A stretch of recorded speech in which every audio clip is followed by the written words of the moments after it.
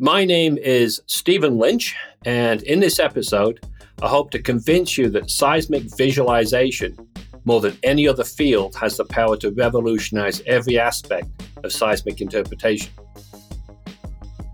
Welcome to Seismic Sound Off, exploring the depth and usefulness of geophysics for the scientific community and the public. I'm your host, Andrew Gary. In this episode, Steve Lynch discusses his article on the leading edge, High Visual Resolution Interpretation, the case for virtual seismic reality. Steve lays out the case for why the seismic you have is better than you think. He will argue that the industry needs to undergo a complete change of mindset regarding visualization. Along the way, Steve explains a natural seismic display, the third form of resolution that's often ignored, and the unsung technological hero of the 20th century. Steve hopes to convince you that there's a tremendous amount that you're not seeing, and that most of the information acquired in seismic has yet to be observed or interpreted. This episode will give you much to think about, and maybe help you unlock new oil in old places.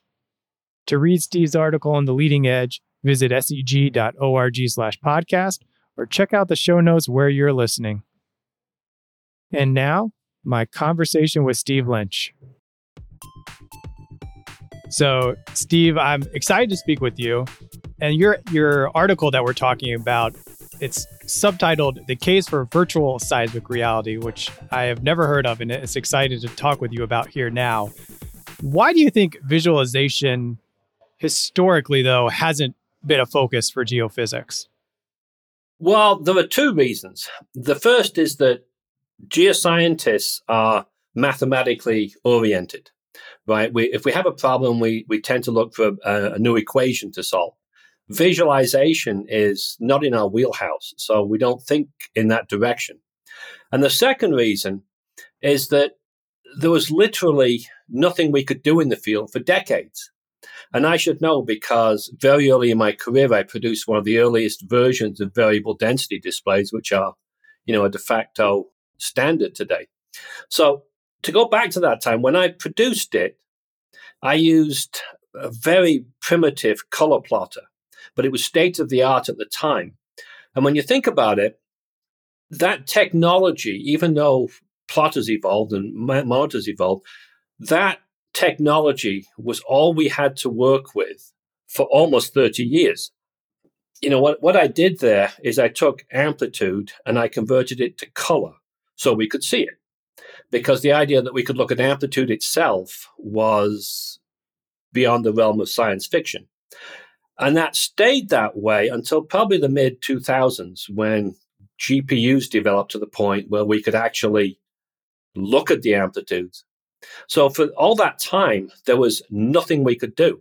And so visualization has never been an issue for geophysics because we couldn't do it. Going back a little bit from there, what prompted your initial interest in visualization as related to seismic processing? Well, if you don't mind, I'm going to go into some detail on that because to get into visualization for me required a complete change of mindset. And I'm trying to convince the industry that it needs to go through the same mindset. So if you don't mind, I'll just talk a little bit about what actually happened because the whole thing started in September 1999. And at the time, I was a conventional geophysicist with zero interest in visualization. At the time, I was working in a home office and I was developing conventional geophysical tools. And while I was working one day, my son came into my office and started bothering me. He was 14. And he started bothering me about getting him a new graphic card. Well, I just bought him one, so I wasn't particularly interested. And I very politely suggested he go away and do his homework. And if he had done that, none of this would have happened. But as he got to the door, he turned and pleadingly said, "But Dad, it has a gigaflop." And that got my attention because in seismic processing, anything you use seismic, floating point operations are what we live and breathe by. And a gigaflop is 1 billion floating point operations. And it blew my mind that this graphic card was capable of doing that. So that began a conversation that eventually got me into testing the graphic card. And to test it, I developed, the first thing I did was try and display seismic as a 3D surface. Not because I was interested in the surface, but I wanted to see if the card was fast enough and powerful enough to do it. So that's how I started. But then things changed almost as soon as I saw the first display, because I had zero interest in it before I saw it. But once I saw it, two things struck me. The first is that I could see things in it that I couldn't see in my conventional displays that I'd used all my career. And that got my interest because, most of the things I saw were noise trains, which you see a lot in seismic. And so they weren't geologically significant, but they were invisible on the conventional displays I was been using. And so I thought, well, if I can't see noise trains, things this distinct, what else am I missing that might have geological significance? So that's what first got me thinking. And then second, there was a huge difference between the two images, and not just in the presentation. Think about vision for a second, okay? We take it for granted. You look around you all day, every day, and it never fails us, right? Everything we see is real, and we're not looking at an image, right? When I started to look at this new display I'd created, it was real the same way. I had the sense that it was real. And then when I went back to my variable density display, that whole thing went away. And that got me wondering, because then I realized, oh, wait a minute, what we're looking at, what we've been interpreting all these years is a cartoon. And then I thought, well, what does that mean? What implication does that have for seismic in the future, that we've been interpreting these cartoon-like images all these years? And so those are the things that first sparked my interest in visualization. And I'll say it wasn't ignoring everything else, right? But that's how a geophysicist, classically trained, suddenly started to think in this direction. Yeah, I love that, Ed. I think at their core, geophysicists are inclined to experiment and be open to new things. So it's telling that you also were willing to do that and find out what you didn't know. And going on kind of the flip side, what's one misconception people often have about virtual reality?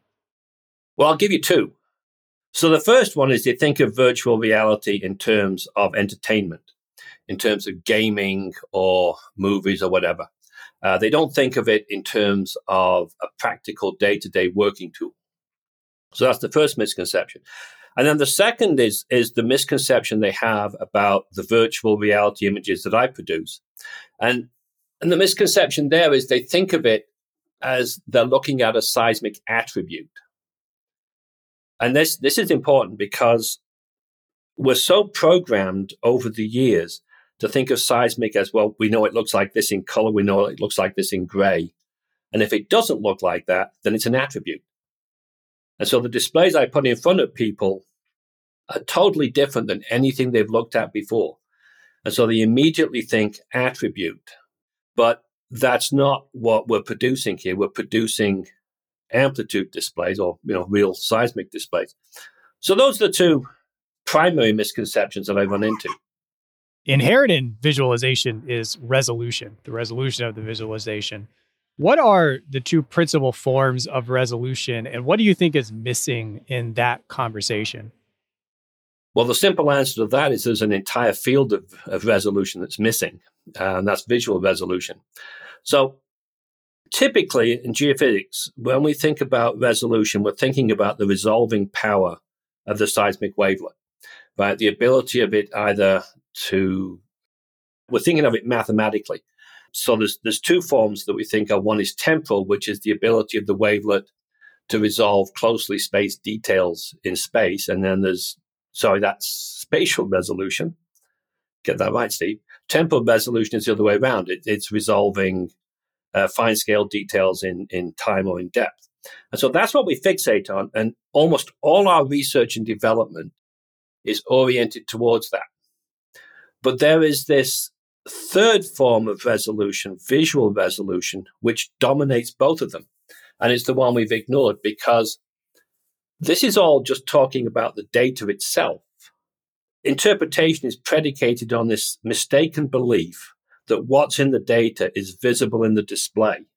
and that's false. And we already know that's false. For example, if we look at a variable density display, we know we lose fine scale details. If we look at a grayscale display, we know we lose almost all amplitude information. So we're losing here. We already know that the displays we're using are very low visual resolution.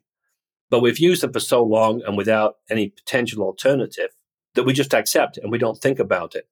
But what I'm saying is that it is possible to produce a display that shows absolutely everything that's in the seismic, and that's what my research is all about. So that basically is where visual resolution comes from, right? It's the ability of the display to resolve what's in the seismic. Even though, in part, this conversation is to encourage people to move past these displays, what was the importance of developing the variable density and grayscale displays that you have been talking about? Well, that's a really good point. And I made that point in my paper, that variable density and grayscale displays are the unsung technological heroes of the 20th century. To think about that, consider that when I came in the industry in 1977, the world consumed 60 million barrels of oil per day. Most of that oil came from giant oil fields that were discovered either by surface geology or by single-fold analog seismic. Right? Galwani, for example, the world's biggest oil field, came on stream a few months before I did in 1952. It's still the biggest oil field in the world. So those giant oil fields were already discovered, and we found very few since. And in the years since, consumption has grown by about 1 million barrels per day per year. And the simple fact of the matter is that we could not have found enough oil to supply that demand using paper wiggle trace sections. I mean, when I came in the industry, all we had was 2D seismic, paper wiggle trace sections, and very long hallways where we could pin them on the hallway and walk down and do our interpretations on them, right? We could never have kept up with demand using that. So variable density and grayscale displays came in the industry, and they weren't popular. I'll tell you, they weren't popular. The first time I developed one, I showed it to a very, very smart young geophysicist called Dave Cooper. And he said, no one will ever use this. It's just a smooth square wave display, right? And it was, and it still is. But without them, we couldn't have transitioned to workstations. And without that transition, we couldn't have developed 3D seismic. And without that, nothing we've done since would have made any sense. We wouldn't have been able to do it. So variable density and grayscale displays didn't find oil. But without them, we couldn't have done it. So, and the reason I want to talk about that is because I'm saying now that we're in the same position. We need now to keep this whole thing going, and we have to move. We had to move beyond wiggle trace displays in the 80s. We have to move beyond variable density and grayscale displays now for the same reason. We have to keep expanding and moving forward. Yeah, let's touch on that, Ness. What is an HVR display? So, well, simply put, a high visual resolution display is my attempt to produce the most natural seismic display possible. And that takes us into the question, and it's a big question, of what is a natural seismic display? And to answer that, you must remember that seismic is an analog acoustic wave field. We may record and process it digitally, but in its natural state, it is analog and continuous in time and space. So an HVR display is my attempt to produce a display that shows what seismic would look like if we could observe sound. It's that simple. A little more complex in practice, but. So what are a few of your suggestions on what to look for when you're trying to evaluate the effectiveness of an HVR display for seismic, especially for someone who might be hearing about this type of display for the first time? Well, simply put, it's hard to get beyond a single word: amplitude. The reason is that amplitude is the only thing we record in the field, and everything we know from seismic data derives from amplitude.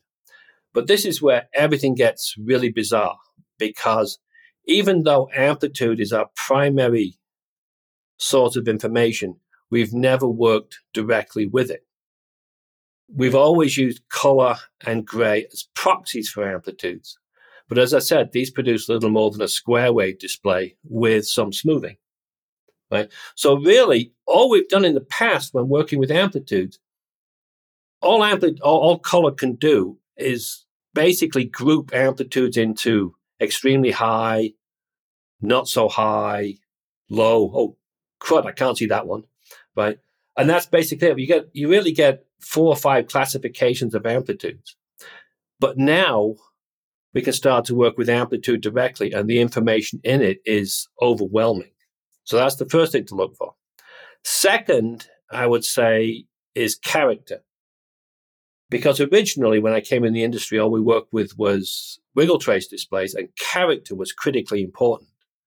But character has been obliterated by variable density and grayscale displays. But the type of display I produce, these HVR displays, character is there in full detail, and it's critically important to start looking at again. So then you got character, and then finally you've got things like faults, distinguishing faults from noise trains, because that's critical. Is it a fault? Is it noise? Was it, I've got an example actually where they drilled this dry hole, and right through the middle of the target is a fault, which everybody confused with the noise train.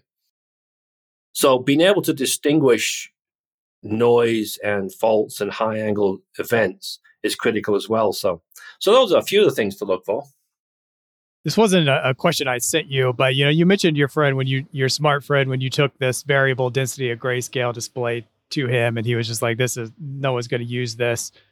When you take these HVR displays and you're talking about this at events or at conferences, what are some of the common things you get pushed back when you're talking about these displays? Well, the biggest pushback you get from people is that, and it really drives me crazy because there's nothing I can do about it. They say, well, show me an example where somebody drilled a well on a variable density display, and then they drilled another well on yours, and yours was successful and theirs weren't. Right? You get questions like that, which are really difficult to answer because nobody's telling me what happens. So you get questions like that. And you also get the fact that, and this is what got me at the start as well, we're not looking here at comparing apples and apples. HVR displays are a completely different thing. Visually, they are so different that, I've gone through entire presentations and had people at the end say, well, that's great, but what we'll be looking at? And you go, it was amplitude. I forgot to tell you, it's amplitude, right? It's not immediately apparent to people who've worked with these color and gray displays for 40 years what they're looking at. So it's a totally different visual experience, and they don't immediately get it. If using virtual reality technology meets your highest expectations for use in the oil and gas industry, what would that look like? What could that look like? Oh, right. So we're not looking at an attribute here. We're not talking about an attribute. This is something that affects every moment of interpretation. That's why it's become such a fundamental science, because, when we talk about an attribute or some process, we apply it occasionally. But this is something that we do, we look at seismic all day, every day. Right? We're always looking at seismic. We're always trying to figure out what it means. We're always trying to figure out what these events are. We're trying to figure out how things line up and how they match. And what I'm saying is that this technology hits right there, right at the key moment of interpretation, which is people sitting down, looking, staring at seismic. That's where this type of technology comes in. And so, my expectation would be that people are using this all the time. Why is exploring what you haven't seen in the data so exciting for you? Why do you take on this challenge? Well, oil is too important for the world to remain as the single source of energy for transportation. It's too important. It's a single source of failure for society. And I've said this many, many times. We need to move beyond it.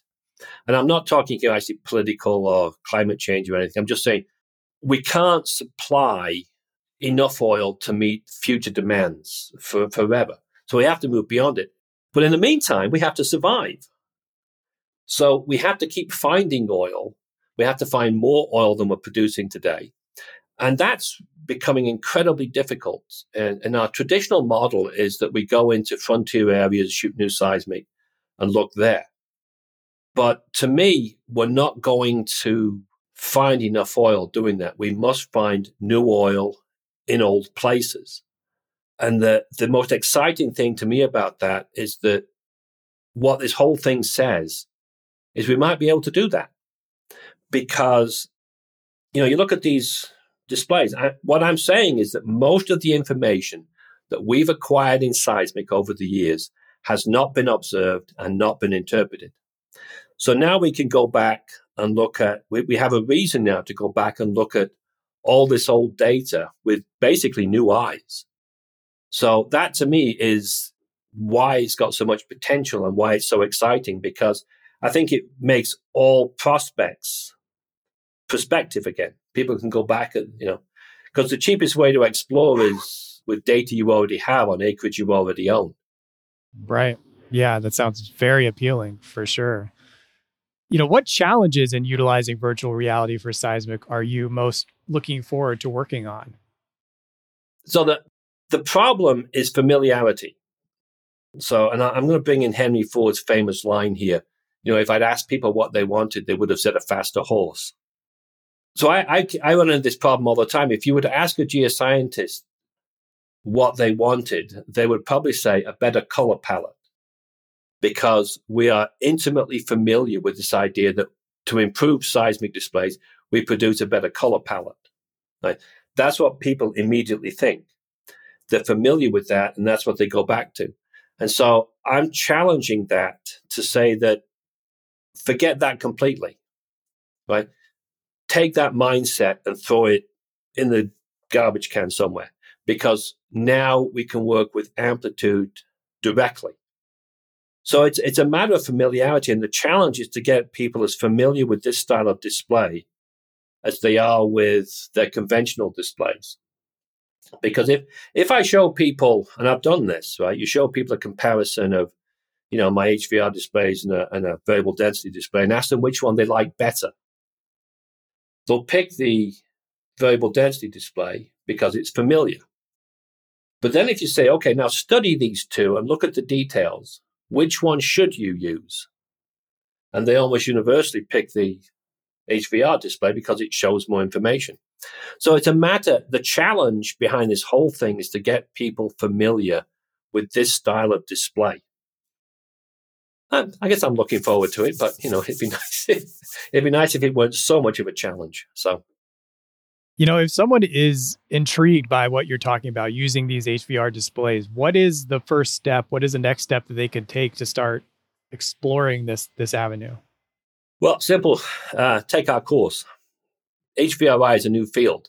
There's a tremendous amount to learn, and we've developed a comprehensive course/workshop that'll shorten the learning curve.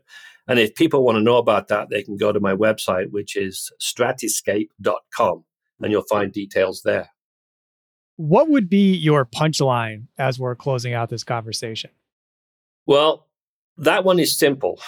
My punchline is the seismic you have is better than you think. I like that. If you had to describe your journey in one word, what would it be and why? Well, this is one that my wife and I spent a long time over because I wasn't sure I was going to answer it. I generally don't talk about the journey that got me here, but I'll answer it in this one. The only word that fits is unconventional.